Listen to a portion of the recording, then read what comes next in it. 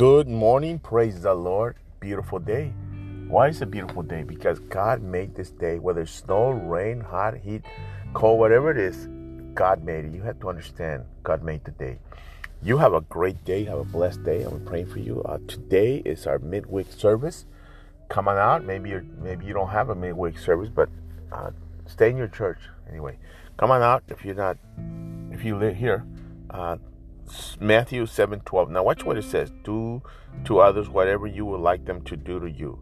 This is the essence of all that is taught in the law and the prophets. Now, some people say, I'm going to do unto you like you did. No, it's do how you want them. If they're doing you bad and you want them to do more bad, then you do bad. But if they're doing you bad, you want them to do good, then you do good. Do unto us how you want them to do to you.